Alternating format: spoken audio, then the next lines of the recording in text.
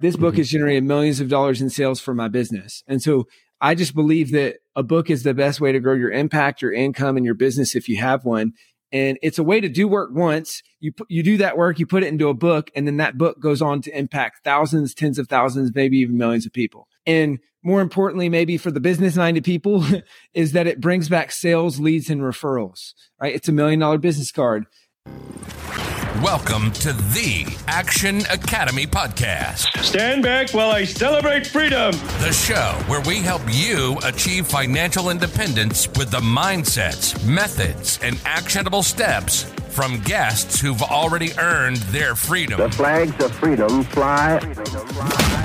Choose to do what you want. What you want. With who you want. With who you want. When you want. When you want. With another episode today.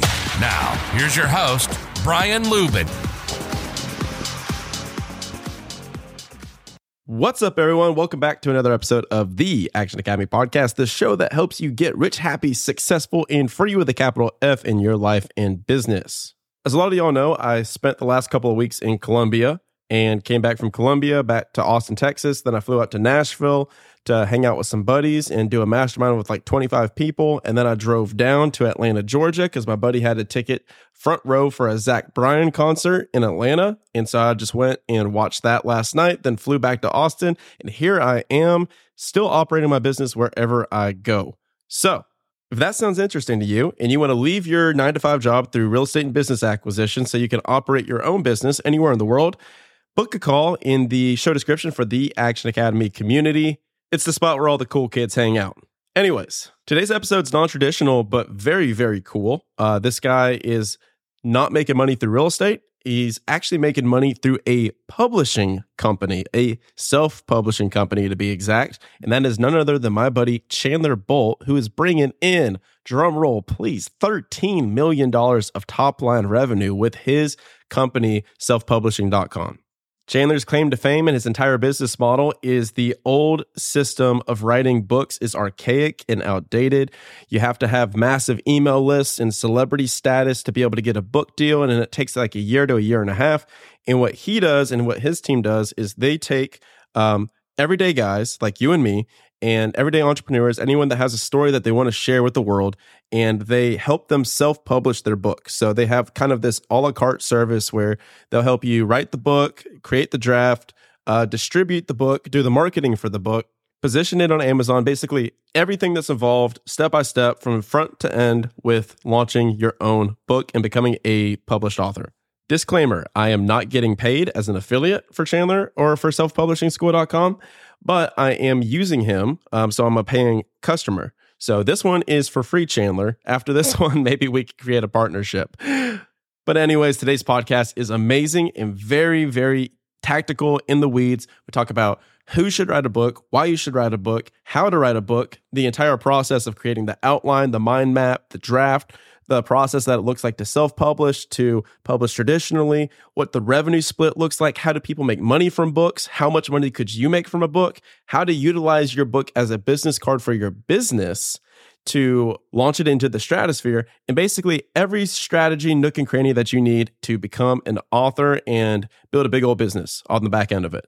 So with that, we will get into it. And as always, guys, remember that this podcast is not free. You got to pay the fee. Share this episode with at least one person that you think would get value from it. Por favor, please, and thank you. Now, without any further ado, Mr. Chandler Bolt. Chandler Bolt, what's going on, buddy? Brian, great to be here. Thanks for having me. Dude, it's so funny how you and I met, and it's just funny how Austin, Texas works in general. So I was playing, so this is the most Austin story ever, from front to back, because I was playing pickleball with my buddy Aaron Amuchastegui. So that's already another Austin thing. And I was like, hey man, I'm thinking about writing this book. And he's like, dude, I had this guy Chandler come to my Real Estate Rockstars mastermind. He's like, you need to speak to him. I'm buddies with him. You should speak to him. And I was like, absolutely. So I did that. And I was at another event with Sam Parr and Noah Kagan and all of them. And that's when you and I met, man. So it's just crazy. It's like a big city and a small town at the same time, isn't it? Yeah, I mean, it's funny, even I guess maybe a layer deeper that is Sam was literally at my house last night playing pickleball, which is how we met. And so it's just a bunch of worlds colliding. Full circle, man. So I'll let you introduce yourself to the audience and what you do currently today, because you've got quite an interesting business. Yeah. So I run a company called selfpublishing.com. I'm a college dropout and C-level English student with ADHD turned publisher and author. So I've written a few books. With the company, we published about not 6,000. Now we're up to 7,000. So 7,000 books in the last 8 years that we've published personally with our authors that we can track. We've been on the Inc. 5,000 list a bunch of years in a row and Forbes 30 under 30, all that stuff. But really it's the byproduct of what we believe in, which is changing lives through books. We believe that books change lives.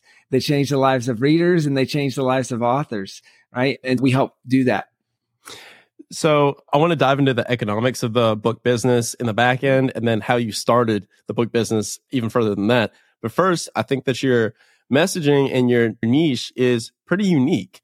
And it's interesting to me. And I'm curious about your back end beliefs on diving into the publishing industry, because I feel it's almost like the return to vinyl records right now, where vinyl records for the first time since like forever ago are outselling CDs. Because nobody buys CDs anymore, but now there's a resurgence in like the traditional medium. So right. I'm curious, why should someone write a book, and why are books, like actual books, the best medium out right now when you have podcasts, YouTube, all these different mediums? Yeah, I think there's two levels of belief for me. There's the personal belief, which is I dropped out of school, but I operated as if I was still in school with the way I was learning, but I turned my learning to books. Mm-hmm. And the smartest, most successful people on the planet have written a book. And all we have to do is pay $15 and spend a handful of hours, and we can learn all the best things that they know. And I call it a $15 mentor. Right. So I realized that, and then I started reading books on the specific problems in my business, and I watched my business explode. So that was the conviction for me behind the business and the conviction on books as a whole. And then on the flip side, I saw it both launch the business in the early days. It helped us go from 0 to $1.32 million in the first 11 months off the back of a book. But then now to this day, with my new book published, like this book has generated millions of dollars in sales for my business. And so I just believe that a book is the best way to grow your impact, your income, and your business if you have one. And it's a way to do work once. You do that work, you put it into a book, and then that book goes on to impact thousands, tens of thousands, maybe even millions of people. And more importantly, maybe for the business-minded people, is that it brings back sales, leads, and referrals, right? It's $1 million business card. It's the thing that you can give out as if it's your business card, but instead of people throwing it away, they keep it. And every time they see it, they think of you. That's so interesting. And I completely agree with you. So there's a lot of people that are listening to this, and this is probably the biggest objection that you overcome in your business. And that's why I'm leading with all of this is there's a lot of imposter syndrome, I feel, around being an author or writing a book. There's a lot of limiting beliefs to people saying, oh, I don't know how to do that. I don't know how to write. I was a C student in college. I was terrible at writing. I don't know how to teach what I do, or I don't feel like what I do is special. So who should write a book today, and why should they write it? Yeah, I think if you want to grow your impact, or if you want to grow your business, or maybe just leave a legacy for your kids and grandkids, I think you should write a book. And the big encouragement that I would give to people is, you might think two big excuses, kind of like you mentioned, is we'll hear, hey, I don't have time, or hey, the timing's just not right. Like later this year, next year, year after that. Just like the gym, right? Yeah. And so people say, hey, either it's not the right time, or who am I to do this? I don't know. I don't know what I'd write about, and who am I to do this? And it brings me back to, I was in Boy Scouts growing up, and I remember going on a camping trip, and we had to sling our packs up into trees, and we're hanging our packs up out of trees. And I asked my scoutmaster, like, why are we doing this? That's because there's bears in the woods. And I said, well, what if we see a bear? And he said, you don't have to be faster than the bear. You just have to be faster than your friend. And it's a tongue in cheek thing of, hey, you don't got to outrun the bear, just outrun your friend. And I think that's the way I see a lot of book stuff for people is you don't have to know everything. You just have to know a little bit more than the person that you're teaching. And people might not resonate with a book from Tony Robbins or Oprah or someone like that because it feels unapproachable, but they might say, oh, I relate to Brian. And so that's the only book that I'm going to buy and read this year because I relate to Brian. And so I think that would be my encouragement for people who are thinking, hey, who am I to do this? Or is the timing right? Let's go ahead and knock out the other big bugaboo too, which is one of the ones that I originally had a limiting belief around, which is I don't have an audience. I don't have an audience. What if somebody is listening to this right now? And this is probably most people that I know that are killing it, that are the rock stars of the world, especially in the real estate industry. They just tend to fly under the radar. They're doing massive things. They don't have a podcast that they're running. They don't have distribution. They don't have an email list. They don't have marketing. And they're like, oh my God, the idea of creating this book, A, I don't know how, like the process of creating the book. B, how do I distribute this book? So walk us through that process.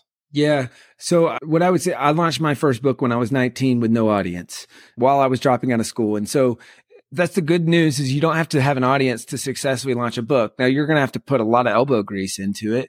But for me, it was using the book to build the audience. Right. And so we always say a book is like this key that opens the door to Narnia, like Chronicles of Narnia style. It opens the door to this magical world that only exists for published authors. And there's a bunch of things that happen where, whether it's PR, whether it's TV, newspaper stuff, like all this, early on in my business career was a local cheat code is, hey, there's local TV, newspaper, all that stuff. They need articles. And it's a lot easier to get those once you've become a published author. And the topic is your book, not your business. Now the book is about your business. So really the topic is your business, but the thing that you're leading with is not your business. And so I think we've specifically with real estate investors, gosh, we've helped launch so many different careers or just grow so many different careers. I was just speaking last week or the week before at Ryan Pineda, his live event out in California. And a bunch of people decided to work with us because they saw how we could grow their real estate investing business. Like we've had Hayden Crabtree wrote a book called Skip the Flip. Use that to create a software company, use that to create courses, use that to get investment funds. Another one is AJ Osborne. I think it's like the ultimate investor's guide to self-storage, to making money through self-storage. Yeah, I'm about to say AJ. That book's done really well. If I've got my numbers right, it's over 100 million that's been raised since publishing that book for his funds. I think they've got, I forget the exact numbers, but it's hundreds of thousands of square feet, if not millions. I don't have the stats right in front of me, but just so many people, especially as we're talking in the kind of the real estate world, they use that to put their name on the map and say, hey, I've been doing this thing quietly for a long time that nobody knows about. And now I want to make that public and I want to use that as a platform. Walk us through, for somebody that's listened to this, I've actually done quite a bit of research and I've actually talked to your company. So I will be using you guys to write my book. So I'll go ahead and give that a teaser to the audience here because guess what? MFers, I do have a podcast. I do have distribution. So let's rock. So let's walk through, because people are listening to this and they understand conceptually, right? They understand, oh, like Brandon Turner's of the world, Bigger Pockets, like they read those books. You have James Clear writing Atomic Habits. You have Goggins writing his book. Like you have all these different books and all these different authors that like that book puts them on the map and they're on all this Oprah. Yeah, he's holding up Atomic Habits for people listening. And it's just like everyone wants to create this like magnum opus of like this collective, the next great thing. What process does this even follow? So walk us through a traditional publishing route. If you were to go with an actual publisher, get a book deal, what does that process look like? And then what is the self-publishing process look like? And what are the pros and cons of each? Yeah, great question. It used to be the only way that you sold books was to get into bookstores. The only way to get bookstores was to have a publishing deal. Only way to have a publishing deal was to have an agent. Then you got to shop around, get a deal, all that stuff, right? And so that's the traditional publishing path is you get an agent, you shop around, you get a deal, you hopefully get an advance, you write the book, you publish. They don't do really any of the marketing. And that's that, right? But now over 70% of all books sold are sold on Amazon and other online retailers. And you don't need a publisher to publish there. So the big advantage that used to be was distribution, right? Now you don't need publishers for that.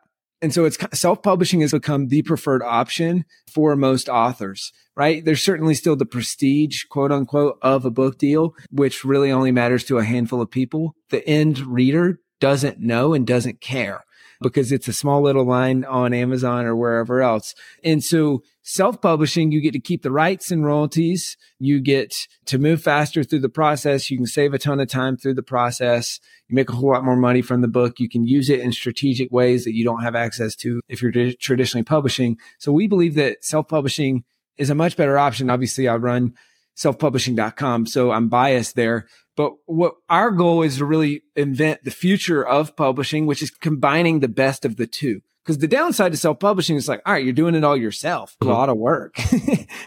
And so in some ways there's all right, can I just pass it off to a publisher and have them do the work? And so that's where what we try to do is that final mile of publishing. So cover design, formatting, ISBN, upload, SEO, like all the stuff to get distribution.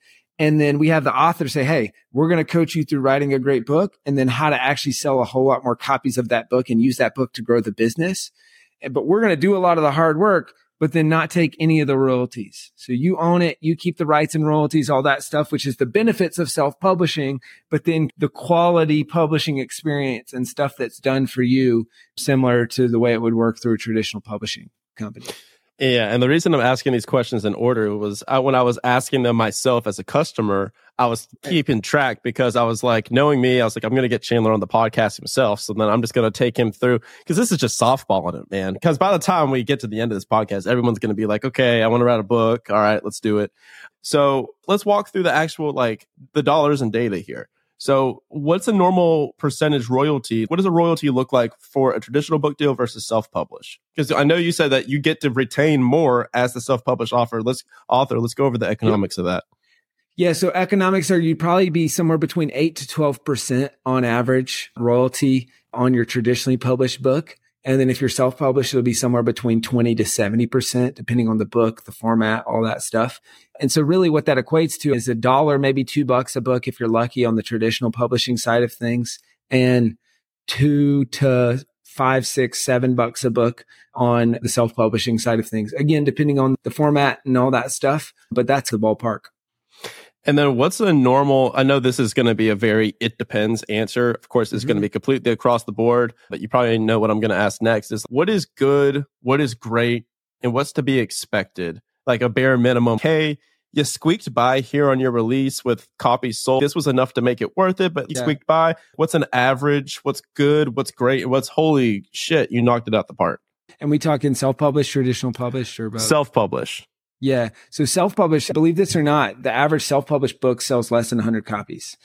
I believe that. I completely believe that just because there's hundreds of thousands of podcasts with less than 20 episodes. So most books sell less than 100 copies. Somewhere in the 1,000 to 10,000 range is very solid. Anything over 10,000 is very good.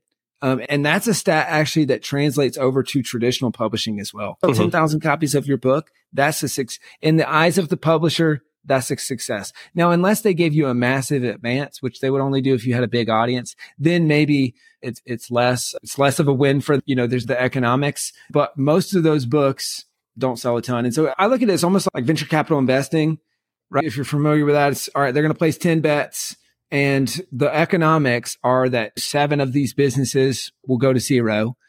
2 to 3 of them will be decent base hits. So they might double or triple their money. And then 1 of them is going to be a unicorn, right? And so that's going to be a 10x, 100x kind of return. And then that's how they make their money. Same exact business model with publishers, with books, right? It's the company it's the quote unquote company that they're backing is the author and the books. Most of them don't do that. There's 1 or 2 that pop, and that's how they make all their money. Now, I was just doing the math on that in the back end, and what it's looking is if you're making like $7 a book, which you said it may actually be low, but if you're making $7 a book, and you said 10,000 copies, that's $70,000. But that is also on the front end. So you said something before that some people may have glanced over, but knowing you guys as the audience, I'm assuming you didn't. The purpose of a book, and for most of us that are writing this book, is not for our sons or our daughters or our grandkids to know that we existed. That may be part of it. I think the big part of why we're all writing a book is we have a back-end business that's attached to it. Yes. That we're using this as, I like how you said, it's the best business card available that doesn't get thrown away in the trash. So $70,000 a top line from 10,000 copies. And then plus, if you have a coaching service, a mastermind, you just said you made $1.3 million off of the release of your book for your book publishing company. Right. In year 1. Yeah. In year 1. Okay. And this was with like 0 to moderate audience as well? Correct. Okay. There we go, people. Do you feel like making $1.3 million a day? Results not typical. Results, prior past performance is not indicative of future results. No, but seriously, it's just like how I view it is you don't want to half-ass three things. You want to whole-ass one thing, right?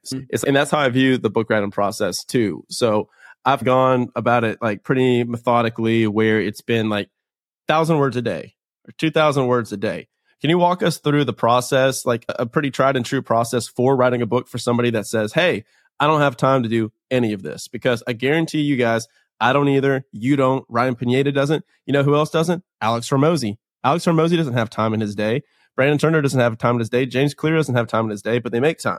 Because look at how their lives have changed from these books. Now, I know this is binary. It's not either like it's a complete failure or like the best-selling book of all time. There's a lot of gray in between. But let's walk through a pretty predictable process that people can follow so they can listen to this podcast and say, okay, I know how to dissect this elephant and eat it one bite at a time after listening to Chandler. Yeah, great question. And I know most people can't see this, but there's 8 milestones to writing and publishing a book. If you go to my book page on Amazon, the book's called Published. You can see the image that I'm holding up right now. There's 8 milestones. The first 4 is what you're alluding to is, hey, what's the process? I call that the MORE writing method. MORE is an acronym, stands for mind map, outline, rough draft, editing. So the MORE writing method, that's really the starting point for most people. So the one very practical thing that people can do right after you finish listening to this episode is take 15 minutes and mind map everything you can think of on the topic of your book. So you're mind mapping.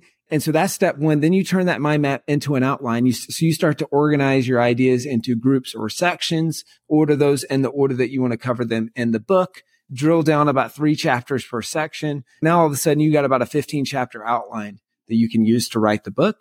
Then you write the rough draft 1 chapter at a time. And like you alluded to, some people want to, they don't want to eat the elephant one bite at a time. They want to just buckle down for a weekend or for a week or something like that. And they want to really make some intense progress by either speaking the draft 1 chapter at a time or writing the draft 1 chapter at a time. And then some people want to take the elephant approach or the 20-mile march, which is, all right, I'm going to write 1,000 words a day. And if you do that for 30, 45 days in a row, you've got 30, 45,000 words. Which is the normal book for people listening. Yes, exactly. So we have this thing, we call it the 30-day rough draft challenge, but it's essentially that. It's, all right, 2 times a day for 30 minutes, you're going to write. And you keep that streak going for 30 days. If you do that, you will likely finish a rough draft or get pretty dang close. Guys, I need you to pay attention to what Chandler's saying. So if you guys are still sitting with us right now, it means that you have an inkling of an idea to create a book. So I'm going to sell you on the process right now. All right. So Chandler, feel free to hire me for my services after this, buddy. So guys, what he's talking about. So when we create this rough draft and this outline and this mind map, so you put all of your basically brain dump on paper. Now you're going to organize all of this stuff topic by topic, section by section, and then you begin filling in these content modules, essentially. What is this, right? Now you not only have an outline to a book, but you also have an outline to an online course, all right? And what else do you have? Now you have content. And now you can go make content on each one of these pillars. So now not only do you have a book written out of all your best information that you can put out as the best possible business card that nobody's going to throw away, but now you also have the bones to make your online course and to make content and build your distribution on that book without having any additional thought to it. It's all written out. It's all mind mapped out. It's killing like 20 birds with 1 stone. Like you're murdering an entire forest with a rock. Like this is how I view it because I did the thing. Like I did that. Like I did the mind map, I did the outline and all that stuff. And I was just like, okay, this is similar to my course. And I actually did it backwards. I created the course first and I did this whole process with that. And I was like, holy crap. Like this is actually technically a book too. Like I like that. Just a couple of things that I feel like we need to be implementing in the business right now. Yeah, no, it's perfectly fine. So it's like when I did that, the way that I thought about it was I was just like, okay, like now I could take all of this and I can build this into the actual content itself. And then you can ride off into the sunset. I like Alex Hormozy's kind of quote on this, and I'm curious about your perspective on this. Some people may be hearing what we're talking about today and they may say, okay, I want to write a book, but let me make sure I don't put my best stuff in the book. Let me make sure I save my best stuff for my business on the back end or my paid course or my paid mastermind. What are your opinions on that? I've got very strong opinion on this. I'm curious about what yours are first. Yeah. So my opinion is give away all your best stuff for free in the book and people will pay you to tell it to them again. Yeah. It's a book is your first impression. It's the virtual handshake. And what happens, especially we're talking in the real estate world, is you teach all the process and people read that, say, wow, that's really impressive. I'm tearing through a bunch of real estate investing books right now. So I've seen this firsthand, but okay, that's really impressive. And B, I don't want to do that myself. I either want your help doing it or I want to pay you to do it for me. But that starts by giving away all of your best stuff for free. And then you're legitimate in their eyes and they want more. Yeah. And that's been my favorite answer. Perfectly, Alex Ramosi. He says, make your free stuff better than other people's paid. Right. So I wanted to go ahead and squash that limiting belief before somebody starts writing a book and they are trying to pull the punches. You should be nervous about what information you're giving away. If you're writing a book and you're not becoming nervous about all the secrets that you're giving away in the book, you're writing the wrong stuff, I believe. And so I agree with that.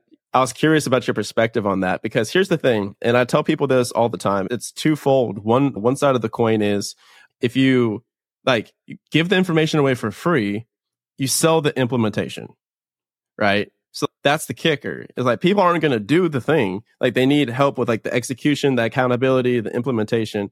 So that's why we have this podcast. And another, the other side of the coin is if you're looking at all these gurus online, right? Anybody that's hiding all their stuff behind a paid wall, that's pretty much a clear indicator of who's worth their stuff and who's not. Because anyone worth their salt is giving away all their best stuff on YouTube, on podcasts, everything. Yeah, exactly. Yeah, I agree. So one of the big selling points for me personally was the speed of publish. Can you talk about what the process looks like from a time perspective for a traditional book deal versus self-publishing? Yep. So typically, if you're traditionally publishing, it's going to take a minimum of 2 to 3 years to publish from the time that you get the deal, which getting the deal who knows how long that'll take. That could take years.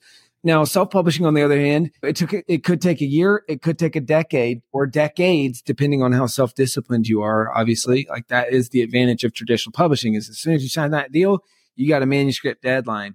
And so we see, though, with people that we help, it's somewhere between 9 to 18 months on average is the ballpark. Now, certainly people do it faster and some people take longer than that. But our goal is to save people hundreds of hours in the process. So templates, checklist, press a couple buttons, get a 25-page pre-formatted Google Doc that you can start writing into that has all the stuff that you need. Just things like that where time's money, right? And especially if you're a business owner writing a book, every hour that you save in the process is worth $20, $50, $100, maybe more than that, right? And so our thought is, how do we save as much time in this process, help you write a better book that sells more copies and that grows your business? Yeah, I love it, man. I think you guys are offering a really cool service. And this isn't even, I'm not an affiliate. Yeah, I don't know if you even have an affiliate program, but this is just completely for free because I just believe in what you guys are doing. And I've been a customer of it. Whenever I go through something, that's when I talk about it on the podcast. That's when I invite you on the podcast because it's I went through the thing. Same thing with masterminds or coaches. I don't talk about anything that I'm not doing. Why did you make this your business, man? Why publishing as your business? You're an entrepreneur through and through. We can back it up a bit if you want to talk about your kind of your entrepreneurial roots. But of all the businesses to create that are sexy tech companies and service businesses and all this stuff, why publishing, man? Yeah, I just saw firsthand how it changed my life as both a reader and an author. Books changed lives, and I saw how they changed lives of people close to me, and so it is I think a lesson for people here is I was dropped out of school. I was working on a business that was totally failing at the time, and was that this business? What's that? Was that this business or a prior different business? Different business, right? So it was totally failing. People kept asking about the book stuff because I published a couple books. They'd done well. And it's you can only have somebody smack you in the face so many times before you turn around and look. And you turn around and look, and there's this whole line of people that want help with that thing. So it started unintentionally. I would just get on the phone with people for an hour, tell them everything I knew just to be a nice person, right? And say, hey, good luck. Hope this helps. And I did that a bunch of times and then I said, hold up, maybe I should be charging for this. Yeah. And so then we created, what ultimately now is self-publishing school. And we took that first cohort of people through the process and then they had a bunch of success. So then we said, okay, we can get behind this and I believe in this. And so let's push this a lot more. So that's my books. And then I feel like I've fallen more and more in love with it over the years because just realize how much it's amazing. We get to help people do this thing that will then go on and impact thousands, tens of thousands, maybe even millions of people. I call it leveraged impact. So we get to help people who are helping a bunch of other people, which just amplifies the impact that I'm able to make and that we're able to make through the business.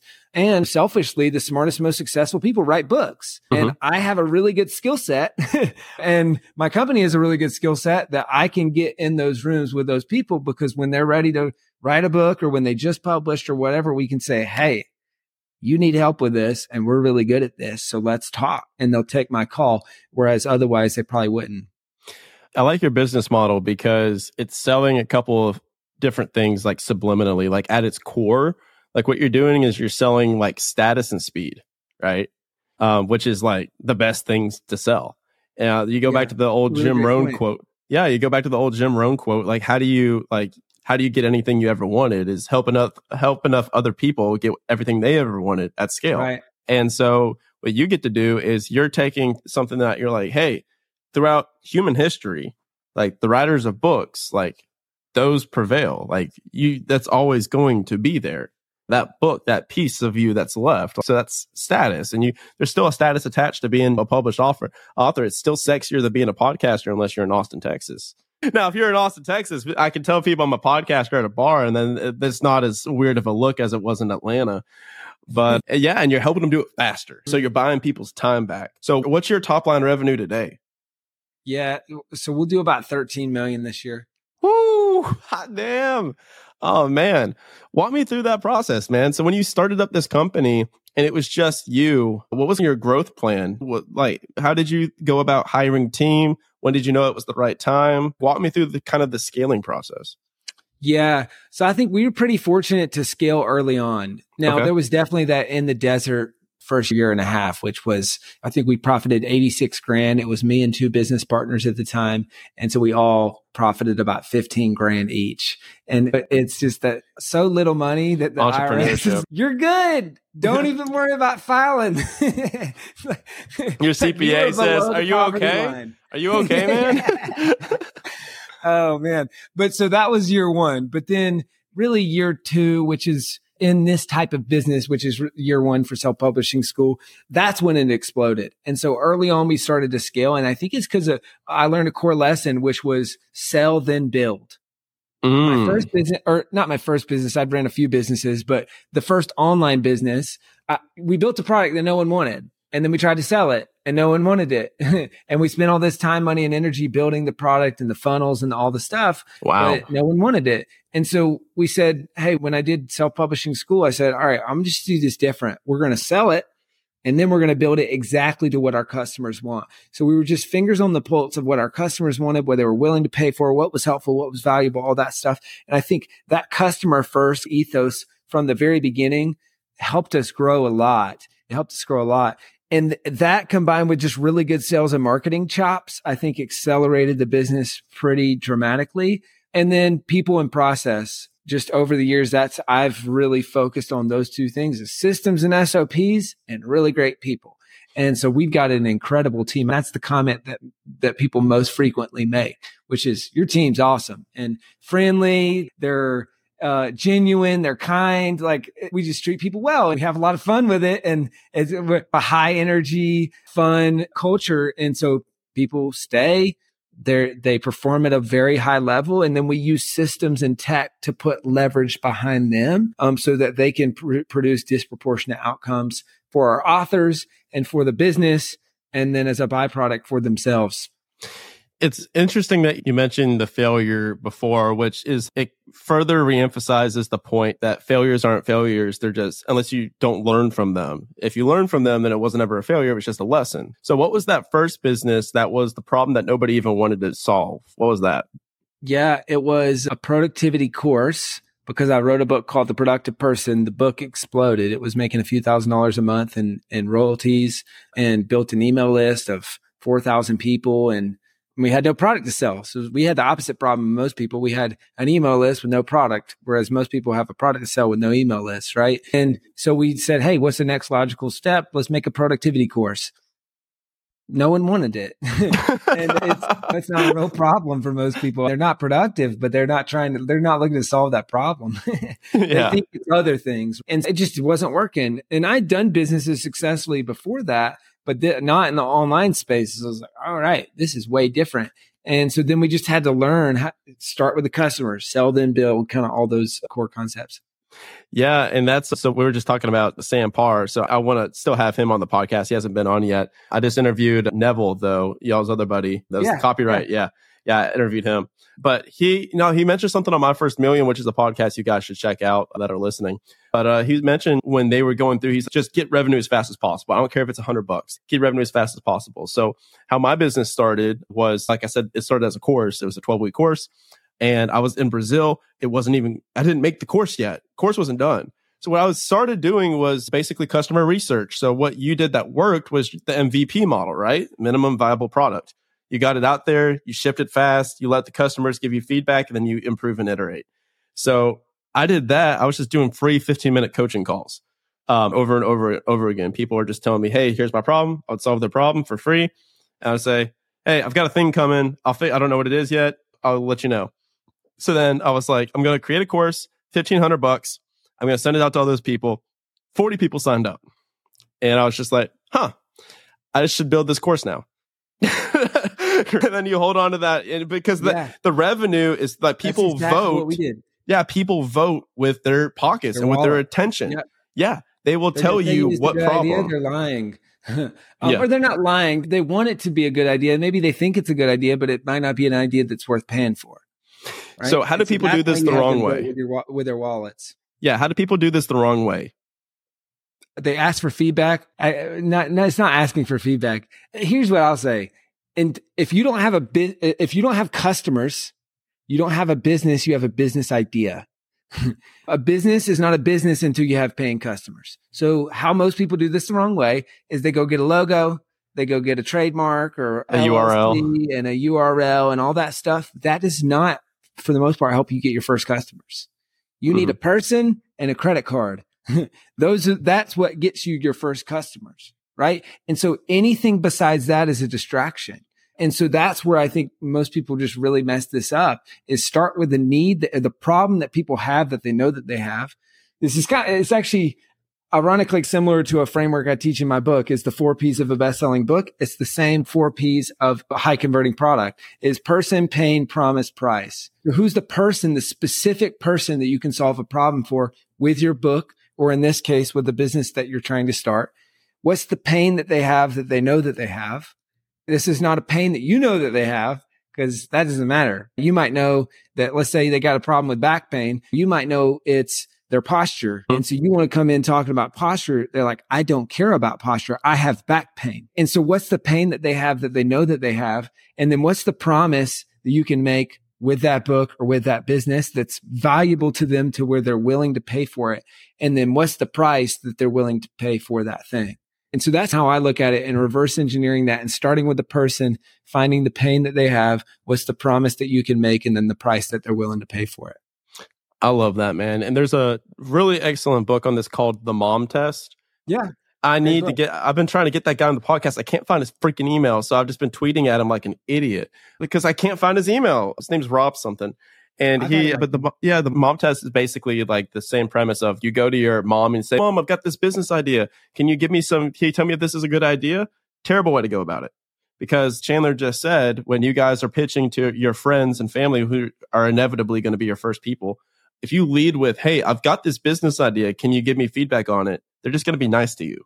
What you need to start is say, hey, I'm doing research on this thing. Can you help me with some research? And then you ask them about the problem. And like for me, it was like helping people transition from corporate to entrepreneurship, like quitting their job. So I interviewed 30 people that had just left their job recently, 30 people that had left their job within the last 5 years that were already very financially independent, 30 people that were in the process of leaving their jobs. I interviewed 90 people.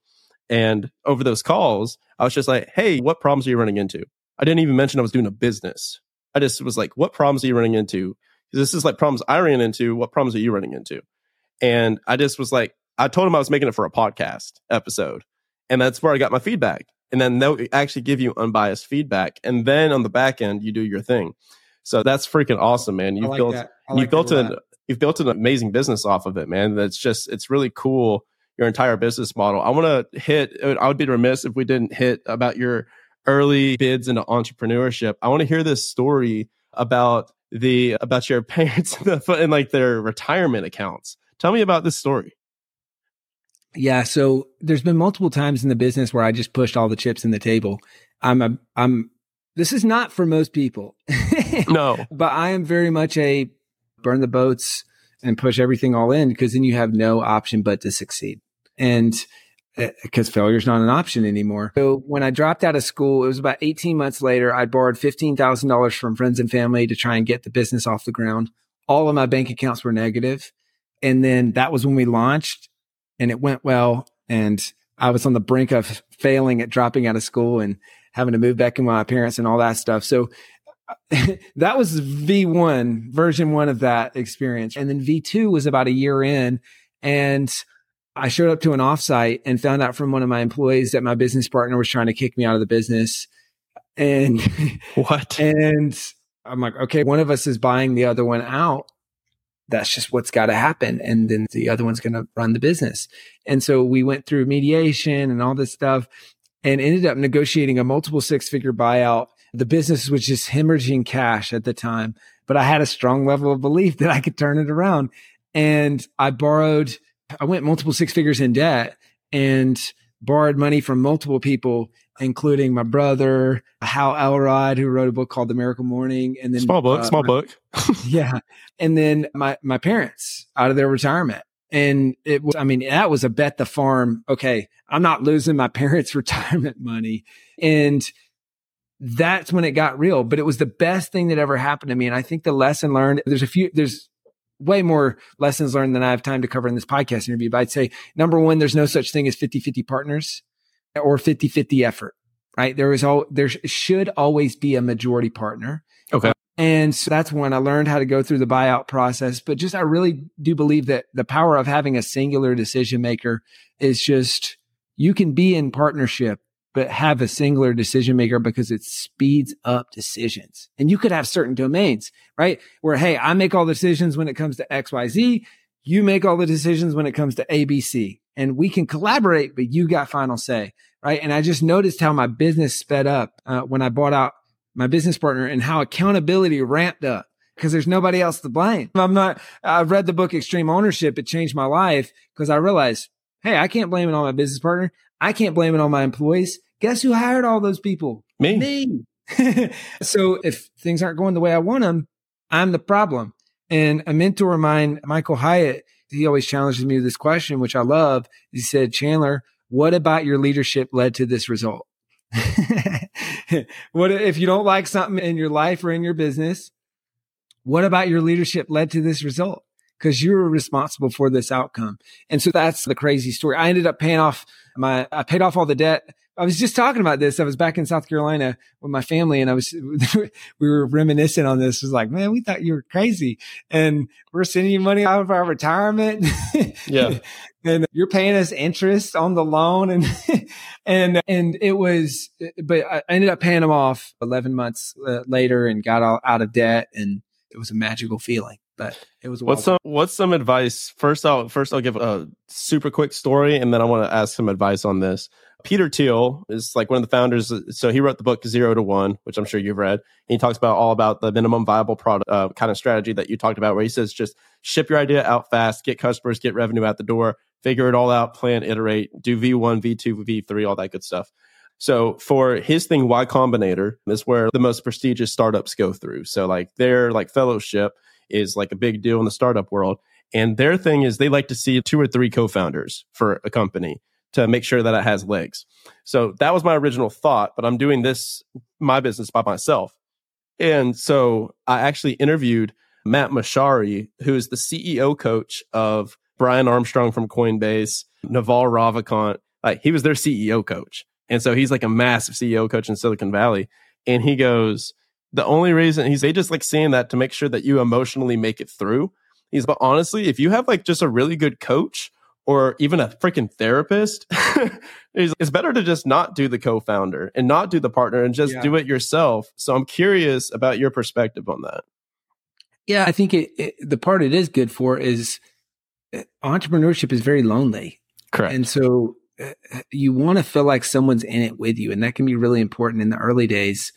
And I think in the context of why they bet on multiple founders is because often they want someone who's convinced a technical founder to join them. Because if a technical founder has said yes, that's almost one early vote of confidence where they say, all right, you're maybe the business guy. You've got a technical co-founder. You're both all in on this. It's free labor. You've got $200,000 to $500,000 a year worth of labor work in this business, probably for no pay or little pay. So the odds of success in their mind are, I'm sure, higher. But if you can do it, I love solo founding. Now it's not for everyone. But if you do go into partnership, make sure that person has complementary skill sets. That's so important. So many people that I see they go into a 50-50 partnership with their clone. So what value are you guys adding to each other?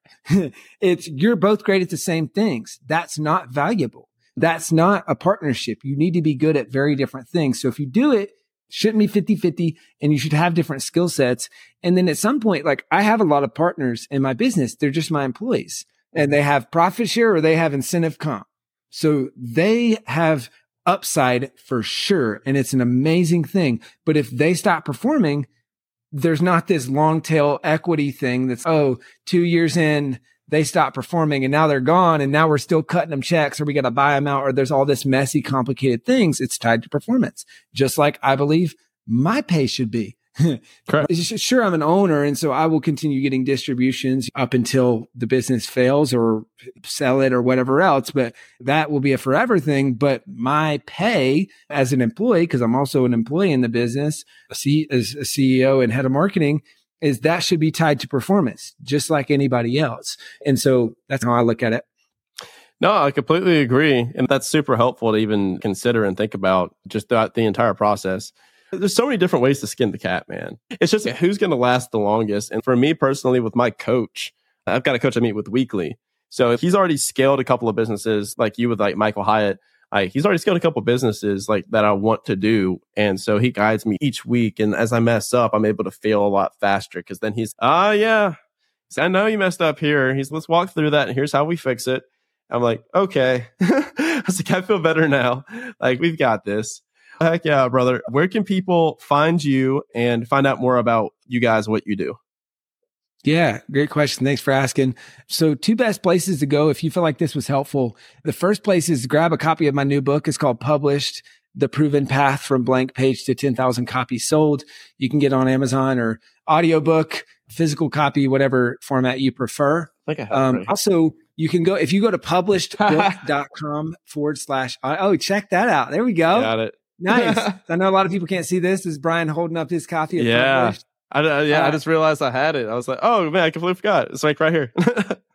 I created a link for folks. You can go to publishedbook.com / audio.